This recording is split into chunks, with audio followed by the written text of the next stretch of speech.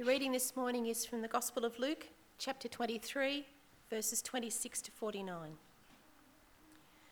As the soldiers led him away, they seized Simon from Cyrene, who was on his way from the country, and put the cross on him and made him carry it behind Jesus. A large number of people followed him, including women who mourned and wailed for him. Jesus turned and said to them, "Daughters of Jerusalem, do not weep for me. Weep for yourselves and for your children. For the time will come when you will say, 'Blessed are the childless women, the wombs that never bore and the breasts that never nursed.' Then they will say to the mountains, 'Fall on us,' and to the hills, 'Cover us.' For if people do these things when the trees are green, what will happen when it is dry?" 2 other men, both criminals, were also led out with him to be executed. When they came to the place called the Skull, they crucified him there along with the criminals, one on his right and one on his left. Jesus said, "Father, forgive them, for they do not know what they are doing." And they divided up his clothes by casting lots. The people stood watching, and the rulers even sneered at him, and they said, "He saved others. Let him save himself if he is God's Messiah, the chosen one." The soldiers also came up and mocked him. They offered him wine vinegar and said, "If you are the king of the Jews, save yourself." There was a written notice above him which read, "This is the King of the Jews." One of the criminals who hung there hurled insults at him. "Aren't you the Messiah? Save yourself and us." But the other criminal rebuked him. "Don't you fear God," he said, "since you are under the same sentence? We are punished justly, for we are getting what our deeds deserve, but this man has done nothing wrong." Then he said, "Jesus, remember me when you come into your kingdom." And Jesus answered him, "Truly I tell you, today you will be with me in paradise." It was now about noon, and darkness came over the whole land until 3 in the afternoon, for the sun stopped shining, and the curtains of the temple were torn in two. Jesus called out with a loud voice, "Father, into your hands I commit my spirit." And when he said this, he breathed his last. The centurion, seeing what had happened, praised God and said, "Surely this was a righteous man." When all the people who gathered to witness this sight saw what took place, they beat their breasts and went away. But all those who knew him, including the women who had followed him from Galilee, stood at a distance watching these things. Amen. Will you join with me in prayer? Father, we thank you for this passage from your word. And we do pray as we consider it this morning that you would give us a clear understanding of who Jesus is, of why he died on the cross, and how we ought to respond to him. And we pray in Jesus' name. Amen. On Tuesday morning, we woke to scenes of an inferno consuming the Notre Dame Cathedral in Paris. Feelings of shock, even grief, were felt around the world. We don't normally feel that for the burning down of a building, but this was no ordinary building. Constructed in the 12th and 13th centuries, it was a triumph of medieval architecture and engineering, and has been a source of awe and admiration for countless people for a number of centuries. And indeed it was one of the landmarks which make Paris, Paris. It's the kind of building it is. But it's not just the building. The cathedral has been home to priceless works of art and also to items that are referred to as being religious relics. You see, in the Middle Ages, there was a lucrative trade in objects which were claimed to have come from the crucifixion scene of Jesus. There were countless religious relics that were available for sale to the highest bidder.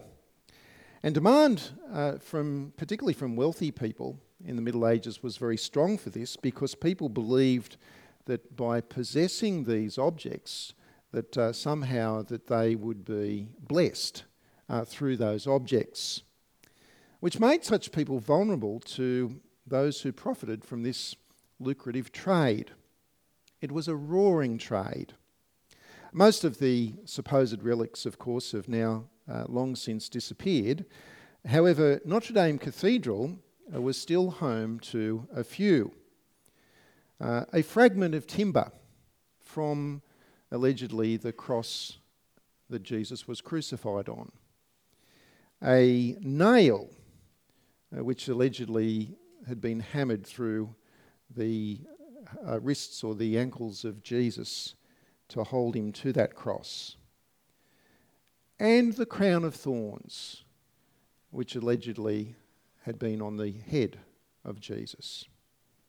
The supposed crown of thorns was purchased in the 13th century by the French king, King Saint Louis. Now these have become items which people worship. Even now they worship these items, especially the crown of thorns. In fact, as fire engulfed the cathedral, there were people who risked their lives to form a human chain in order to save these relics of the cross from the flames. And well may we respect their courage. However, rightly understood, it is not we who save the cross. It is the cross which saves us. And by the cross, I don't mean any crown or any nail or any wooden fragment that was traded to wealthy people in the Middle Ages. Instead, it is the event which we remember today, the death of Jesus on the cross. But why did Jesus die on the cross? And how does his death on the cross save people, especially people living here in Australia in the 21st century? Well, this morning I want us to take our minds back to that very first Good Friday, the Friday which we read about on your service sheets. And when you think about it, if you or I had been there, what would be the things which we would remember from that day? I think it would be impossible for us to not remember the sheer injustice and the brutality that took place on that occasion. Crucifixion was an horrific way of executing people. Nails were pounded through the arms and through the wrists and through the ankles of the victim, so that his body was fixed to a wooden cross lying on the ground, which was then raised upright. His body would have slumped because of the weight of his body. It would have slumped downwards so that he couldn't breathe, so that he would have to push upwards with his legs in order to breathe. And inevitably, hanging on the cross in the heat of the day, through the cold of the night, without food, without water, the victim would lose the strength to push upwards with their legs, and so eventually would die from, amongst other things, asphyxiation. If you and I had been there, that image would be seared into our minds. And yet, the account written by Dr. Luke barely mentions it. In verse 32, if you care to look at those sheets, the verse numbers are written there for you in small print. In verse 32, Luke simply says that when they came to the place of execution, which was called the place of the skull, he simply says they crucified him there. Luke says nothing about the physical pain and the physical suffering, which is interesting given his profession, being a medical doctor. Instead, Luke's emphasis is actually not about the physical pain, but rather about the issue of being saved. Now picture the scene. Jesus at his trial had already been brutally beaten and tortured. And now, driven along by Roman soldiers to the place of execution, a large crowd has gathered around him and was following him to that very place. And then from verse 32, hanging from the cross in excruciating pain, he is now flanked by two criminals who are also being executed, also being crucified on that day. When we read the accounts of Luke's life, of Jesus' life, for example, in Luke's Gospel, it's hard not to be profoundly impressed by what Jesus did.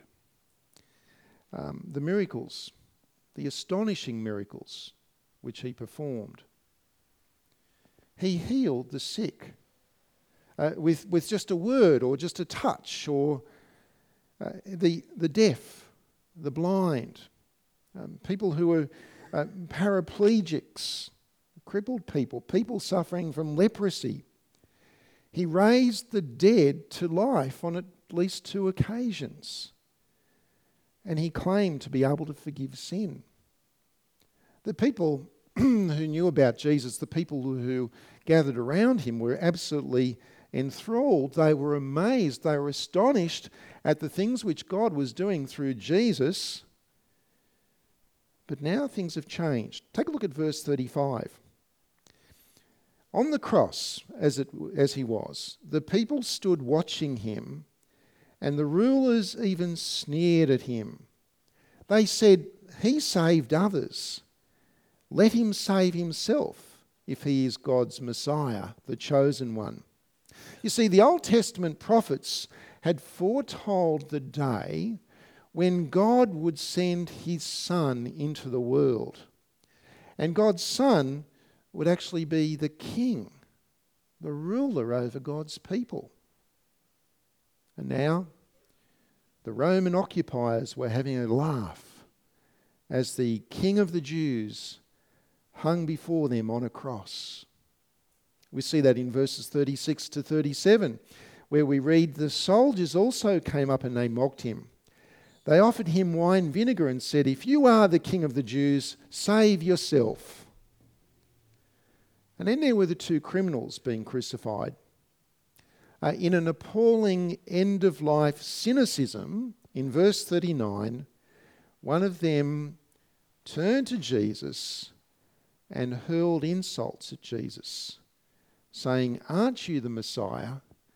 Save yourself and us." Do you see, the people, the leaders, the Roman soldiers, the criminals, they had one thing in common, didn't they? They all believed that Jesus was the one who needed to be saved. And they also believed that he didn't have a chance of doing it himself. But not everyone was against Jesus, because hanging on his own agonising cross, one of those two criminals realised that there was something that was special about Jesus. Now see how he rebuked the other in verse 41, where he says, "We are punished justly, for we are getting what our deeds deserved, but this man has done nothing wrong."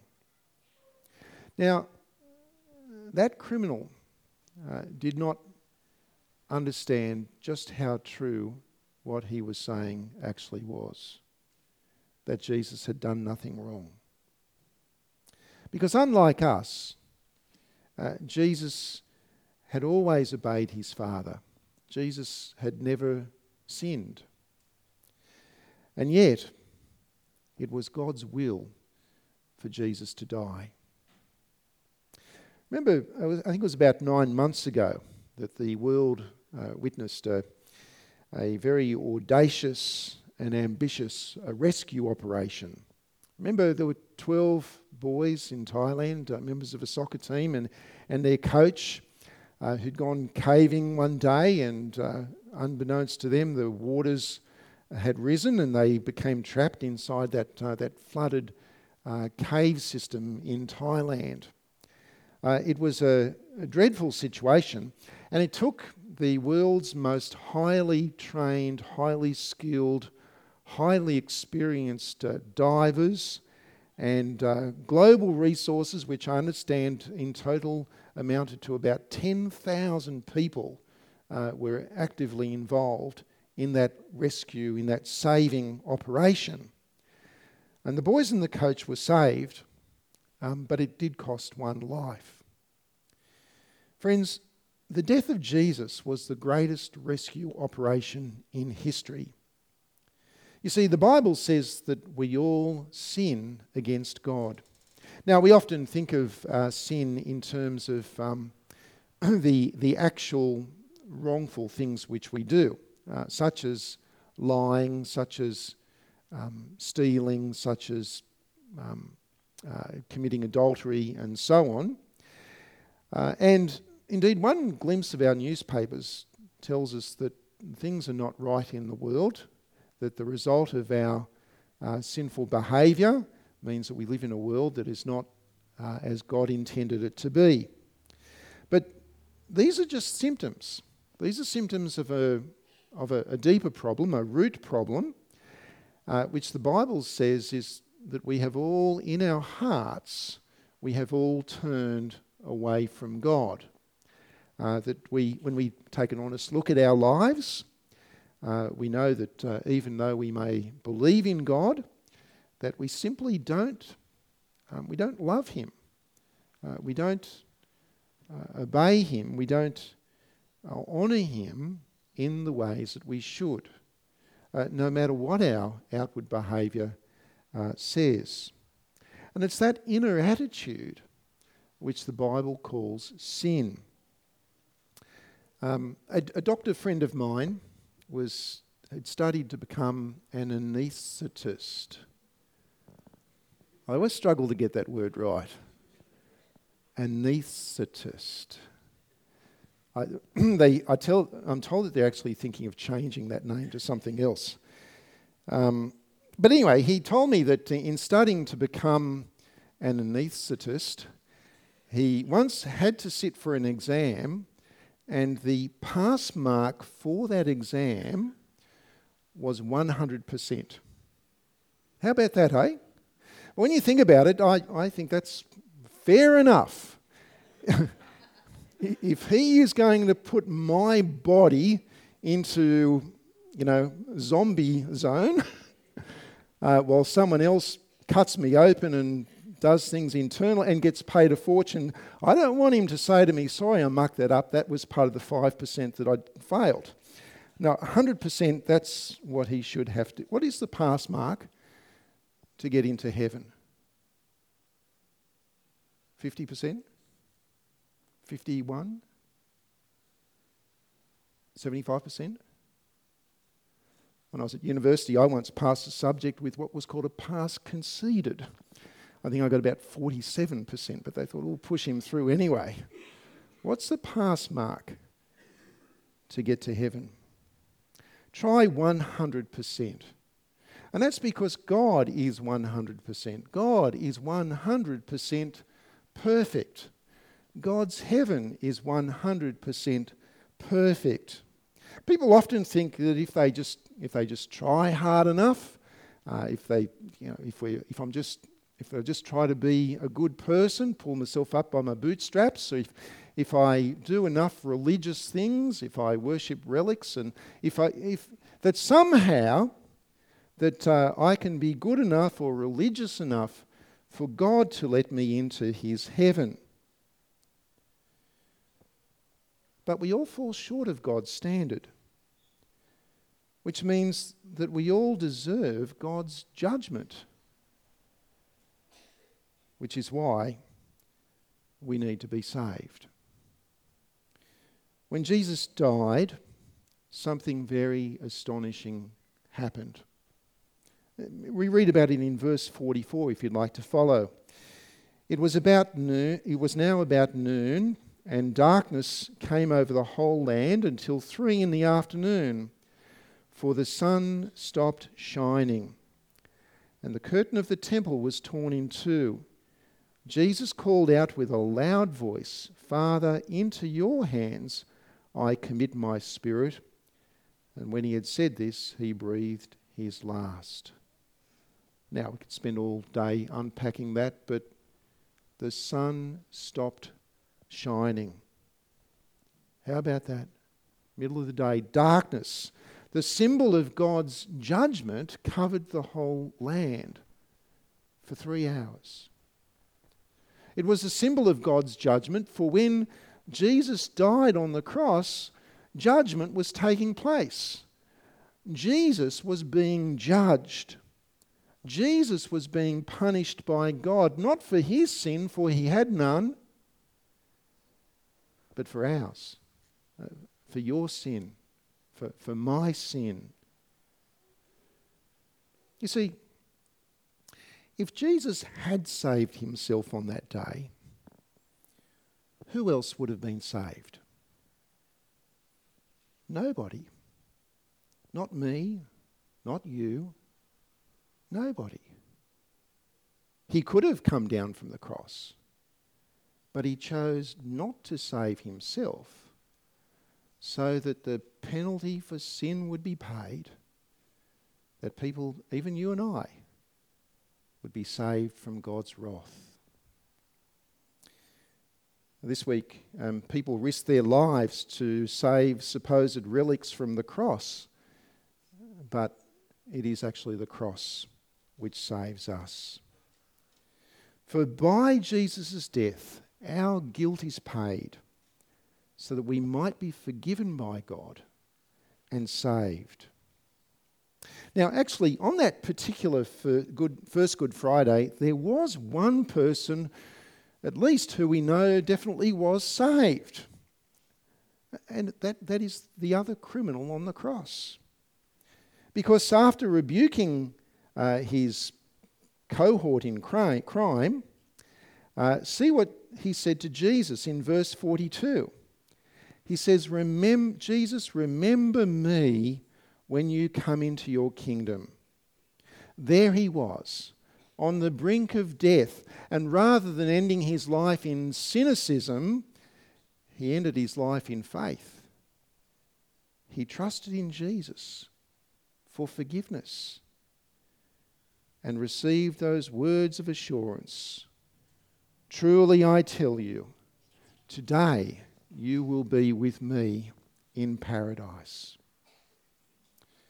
Now, what about you? Do you have that assurance?